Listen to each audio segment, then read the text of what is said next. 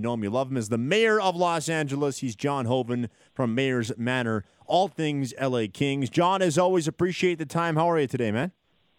Well, Will, Logan, thanks for having me on, boys. And I have to tell you, I like the sound of that intro there. You get the Kings advancing past the Oilers potentially in the first round to play the Flames in the second round. It has a Smythe division feel to it, and I'm here for it. Do it. Sign me up. Yeah, just bring back the purple and gold, and we'll be all good, right? That's all we need. Well, that's a different point for a different day. Yeah, it's true. It's true. John, you know, it's funny. There's obviously some history between these two teams. We know that. It would be awesome to get them in the playoffs. And, of course, down there, Darryl Sutter is beloved for what he did with the LA Kings. But I wanted to start this conversation because, you know, a lot of people in this market, as you can understand, talk about Darryl Sutter for the Jack Adams and leave the discussion there. They don't really talk about anybody else. But you look at the LA Kings, the year they've had, how much they've exceeded expectations. We knew they were going to be better, but I don't think many people had them at second in the division with 11 games to go. And then you look at their injured list, and you really have to, I think, tip your hat to the job that's been done by Todd McLellan. How much would you put him in that conversation when it comes to the Jack Adams Trophy? Well, I think he absolutely has to be in the conversation, and if for no other reason than to make my preseason prediction come true, because on the fourth period when we go through and do our predictions, I had the Kings in a playoff spot, and I said that Todd McLellan would win, would win the Jack Adams Trophy. So I certainly think, I thought it at the time, and I still think it. I thought at the time that if you took a club that was in the cellar and at the bottom of the Pacific Division, and then you work in a Phil Deneau, you work in a Victor Arvidsson, you work in an Alex Edler, and you're able to get this LA Kings team back into the playoffs for the first time in many years, I thought that he was worthy of a nomination. Now add to that what you just said, which is all of the injuries that they've had to overcome. Having been without Drew Doughty, all-star, all-world defenseman for a good chunk of the season, and then plus you have guys like Dustin Brown and Athanasiou, and the list just goes on and on from an injury perspective. And at one point here, just a few weeks back, the Kings started a game with 6 defensemen who were not in the starting lineup at the beginning of the year. So it's not just an injury. It's a long list of injuries, and there still are 8 guys right now that are out with injuries on both sides of the puck. So it's been a fabulous job that McLellan's been able to do, and even sometimes when you look over the line combinations or how he's put things together, and you almost scratch your head for a second, then you go out and watch the performance of the team, and it's kind of proof of what he and the coaching staff wanted to accomplish. So hats off to Todd McLellan for sure here in Los Angeles. Let's talk about that young D-core, John. Obviously, a very impressive Alberta road trip as, they get points in both those games. They've won back-to-back now. They are trying their best to hold off the Oilers. You mentioned 6 defensemen that weren't in the lineup in October when the season began. Alex Edler as well, as a player that was brought in as a veteran that has missed well over 40 games with a broken leg, then missed some more time. He's back now. But, you look at the youth, and they were supposed to have the veteran presence in there to help with that youth, but it's been missing for a big chunk of the year. How impressed have you been with this young blue line? Well, I think actually it goes back to last year. Yeah, a lot of these guys that have been coming in, the younger players that have been coming in and filling in on the blue line, they're not guys that are at the top of their list in terms of their deep prospect pool. We're not talking about Brant Clark. We're not talking about Brock Faber, 2 guys that could turn pro and be in the LA pipeline next season. But we're talking about guys that were more of their mid-tier prospects. And Austin Strand is the name that comes to mind. He was kind of on the outside looking in, but due to injuries, he had a chance to play last year, looked very comfortable in the role. And this year, a guy like Sean Dursey, who, again, due to injuries, had an opportunity to come in and play and really solidified his spot. And his standings in terms of depth on the depth chart has gone up exponentially here since he's come into the lineup in November. And then you get into some younger players, guys like Jordan Spence, who weren't considered really to be pro prospects per se for at least another season, more like 2+ seasons, and Jacob Mavari as well, who at the time when he was drafted was a 17-year-old player, one of the youngest players the Kings had ever drafted. These are guys who were down in Ontario, down in the American League, and just really beginning to kick off their pro careers, and weren't players that you would have expected to be in Los Angeles and in the lineup. A matter of fact, I remember when Mavari was called up the first time, he was going to be a healthy scratch, but the fact that he was even called up to the NHL because of the lack of depth on the left side was very much surprising. If you can imagine the emoji with the big eyes, I wasn't the only one seeing it. There were some some text messages from, people with inside the organization blowing up my phone that day in a positive way. Right. And here's the real kicker.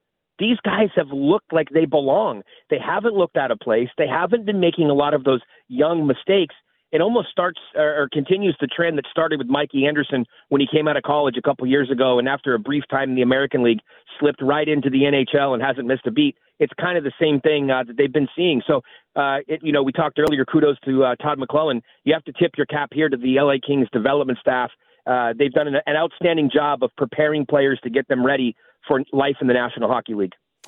John, speaking of that long injured list, are we expecting anyone back here anytime soon? I know Doughty's likely not back until playoffs, if that, but on that injured list, are we expecting anyone back here before the end of the regular season? Yeah, it looked like Matt Roy and Brendan Lemieux were going to be the next two players back. They've worked a few guys in. You mentioned Alex Edler. He's been back. Bjorn Foote has recently returned, but it looks like next on the list is probably going to be Matt Roy. He was out there skating again today during the morning skate, so we'll have to see how hard he goes at practice here over the next couple of days. Brendan Lemieux should have been back by now, but had a little bit of a setback a few weeks ago right before the road trip. So having him back out there this morning skating, that was a good sign. And then there's a potential that Dustin Brown, who was also skating today, could be seen back before the end of the season. That's the hope, waiting for his injury to heal. So after you get past, kind of that group, the next tier of injuries would be guys like Mikey Anderson, who, they're certainly hopeful that he's going to hit that 4 to 6 weeks that they had originally projected and get him back, get him playing, get Drew Doughty hopefully in for a couple of games before the playoffs. And if all goes well, they'll be healthy heading into the postseason. He's John Hoven of Mayor's Manor. All things LA Kings, our guest here on the Big Show, Sportsnet 960, LAN Calgary, 8:30 puck drop tonight from Crypto.com Arena. Logan.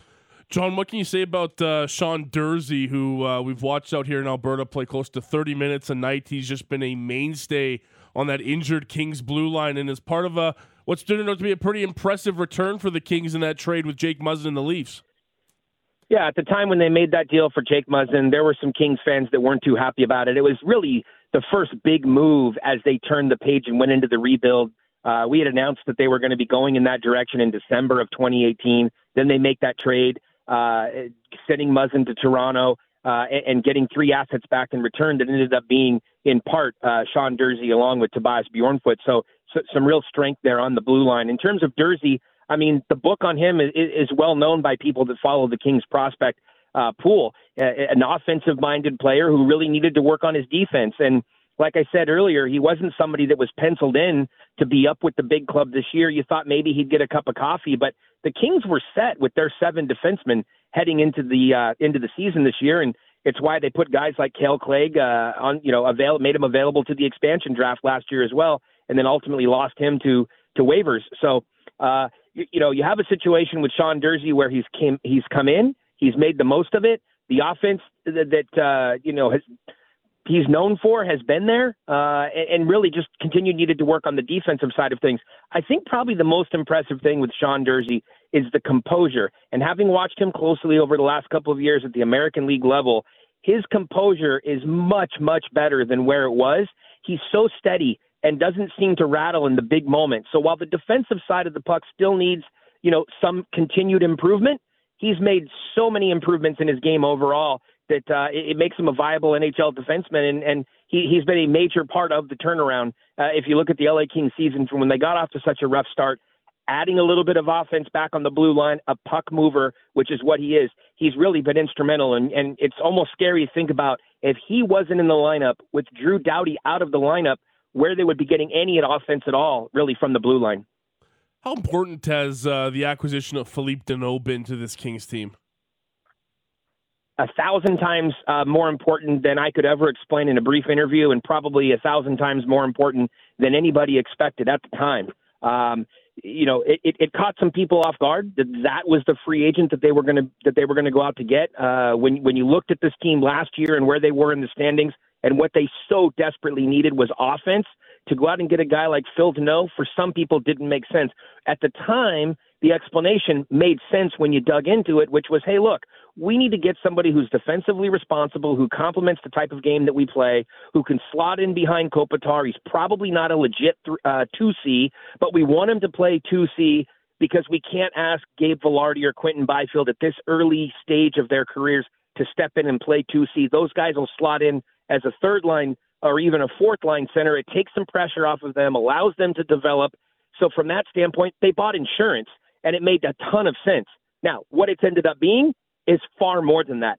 Philippe Deneau has really been the straw that stirred the LA Kings drink this season. He's been, without a doubt, the most consistent offensive player that they've had. It's not to say that he's the best offensive player, but he's absolutely been the most consistent player. And what's been probably the most intriguing thing about it beyond his consistency is, regardless of who they put with him as wingers, those guys seem to elevate their game. So he has really done a fabulous job of dragging other players into the game. And it's almost, from his standpoint, too bad that he's not an unrestricted free agent this summer, because he would be getting paid a hell of a lot more money than they signed him to when they signed him to that 6-year deal last summer. I'm curious on the goaltending front. I know Jonathan Quick has started more games than Cal Peterson has this year. Is it still a split in LA, or is there a favor that you would say has an inside shot at starting a potential Game 1 playoff scenario for the Kings? Well, it's really funny that you asked that today, being that Cal Peterson is going to get his third start, because if you look back, it was an even sort of 50-50 split. Then McLellan was going to a 2-game rotation at a time. And now to see Cal Peterson back in there, it is rather interesting, because a week ago or even 2 weeks ago, I would have said, if you asked the same question, that Jonathan Quick was most likely going to be the starter come playoff time. He's been the more consistent of the two throughout the year. Cal's had a real hot and cold season at times. When he's on, he's on. And then when he goes cold, he's had some challenges, where Quick has been more consistent, like I said. Now, of late, Cal's played some phenomenal hockey. He's earned the start.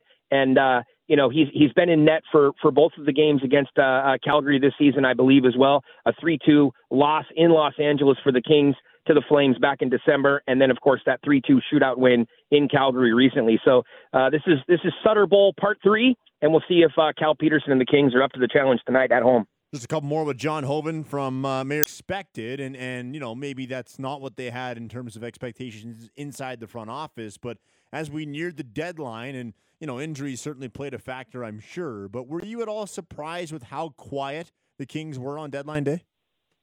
To be honest, I wasn't surprised, and I've been tweeting that for the kind of 2 weeks leading into the trade deadline, and also mentioned it on our podcast, Kings of the Podcast, a few times.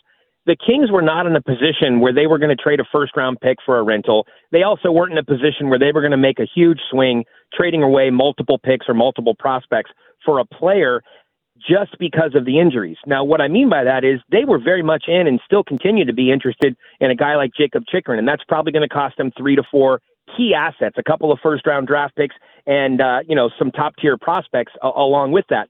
The reason that deal would make sense for LA would be a number of different reasons, and it starts with the age of the player.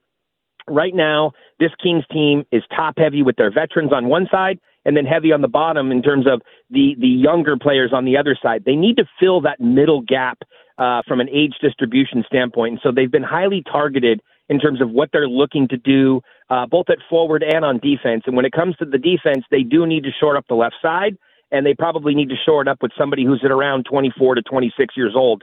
You get a guy like Jacob Chychrun, if possible, with his contract for the next 3 to 4 years at a good price point. They can go ahead and move some assets out. The Kings, they're in this weird position. It almost sounds funny to say they have too many prospects. They're not going to be able to play all of the kids, and all of the kids aren't going to hit either. So it would be to their advantage to sort of thin the herd a little bit by going out and getting a defenseman like that. When Arizona wasn't interested in moving him at the deadline for reasons that make sense, you probably have to put that trade on hold until the summer. And if Chychrun ends up going somewhere else, then the Kings are going to have to look to another defenseman. But really, the next big move, in my opinion, needs to be for another forward. They added Philippe Deneau at center last year. They added Victor Arvidsson. That's great.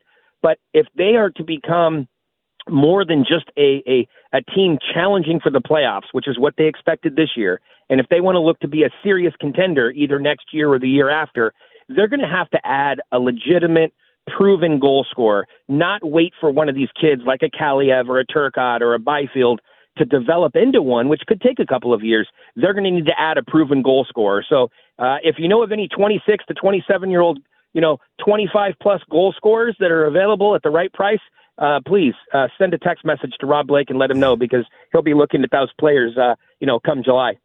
We mentioned off the top too the race for second in this division as we get set for this game against the Flames tonight. The Vegas Golden Knights have suddenly found their game a little bit. They've won 5 in a row. The Oilers are playing better as well. Of course, that game last week in Edmonton went to a shootout.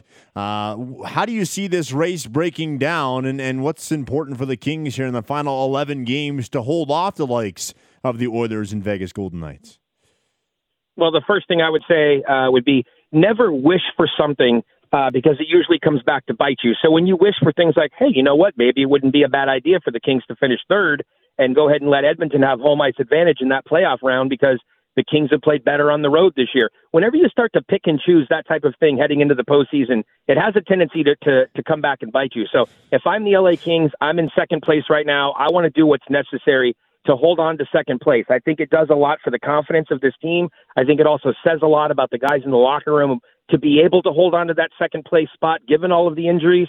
And the matchup in terms of being able to face Edmonton should be a good matchup. Obviously, you don't want to play Connor McDavid and Leon Draisaitl, but when you talk about defense, when you talk about goaltending and how those two things typically make a huge difference in a 7-game series, I think that's going to play well for the LA Kings when you match up those two rosters pound for pound. But again, if I'm the Kings, I'm not looking to the postseason right now. I'm looking towards what do I need to accomplish here over the last dozen or so games that are left, and how am I going to be able to pick up points? The road trip they just came off of, a very impressive road trip. They picked up points in all 3 games. They get 5 of the 6 total as they go through Canada.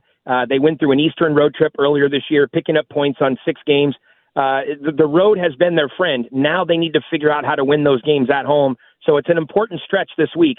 Getting those wins last week in Canada or picking up those points was helpful, but you don't want to give it back when you're playing Calgary at home tonight and when you're playing Edmonton at home on Thursday. You need to pick up, 3 of these 4 points that are on the table here this week. And then the schedule on paper gets a little bit easier as they have some games against Chicago, Anaheim, Seattle, etc. So theoretically, things get a little bit easier after you get past these couple games here.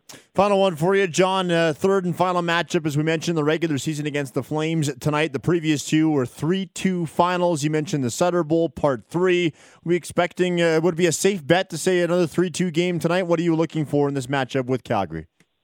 Yeah, I'm going to give you a 3-2 final, but I'll give you one more. Alex Iafallo scored the first goal for the Kings in Game 1, scored the first goal for the Kings in Game 2. So, I have to keep the streak alive. Alex Iafallo is going to score the first goal of the game tonight. The question is just going to be which one of these 2 teams will end up on the right side of the 3-2 win. If you're the Kings, you hope that it at least goes into overtime so they come away with at least a point. But coming off of this road trip, confidence is high right now. LA's looking for another win against Darryl and his boys at home in LA. Well, and I saw Tyler Toffoli speaking today, and he was talked about, memories in that building. He said, yeah, it's all great, but ever since I've been traded, it includes the Vancouver days. I know there was obviously the year where they never played due to the Canada division, but he's like, I still haven't beat the Kings. So it'd be nice to change that trend tonight. So I'm sure it's always special for those guys. And we talked about it when the first time we had John, before the first meeting of the year in Los Angeles. Darryl Sutter never has to buy a drink in the area again. I'm sure it's always special when Sutter's back in the building.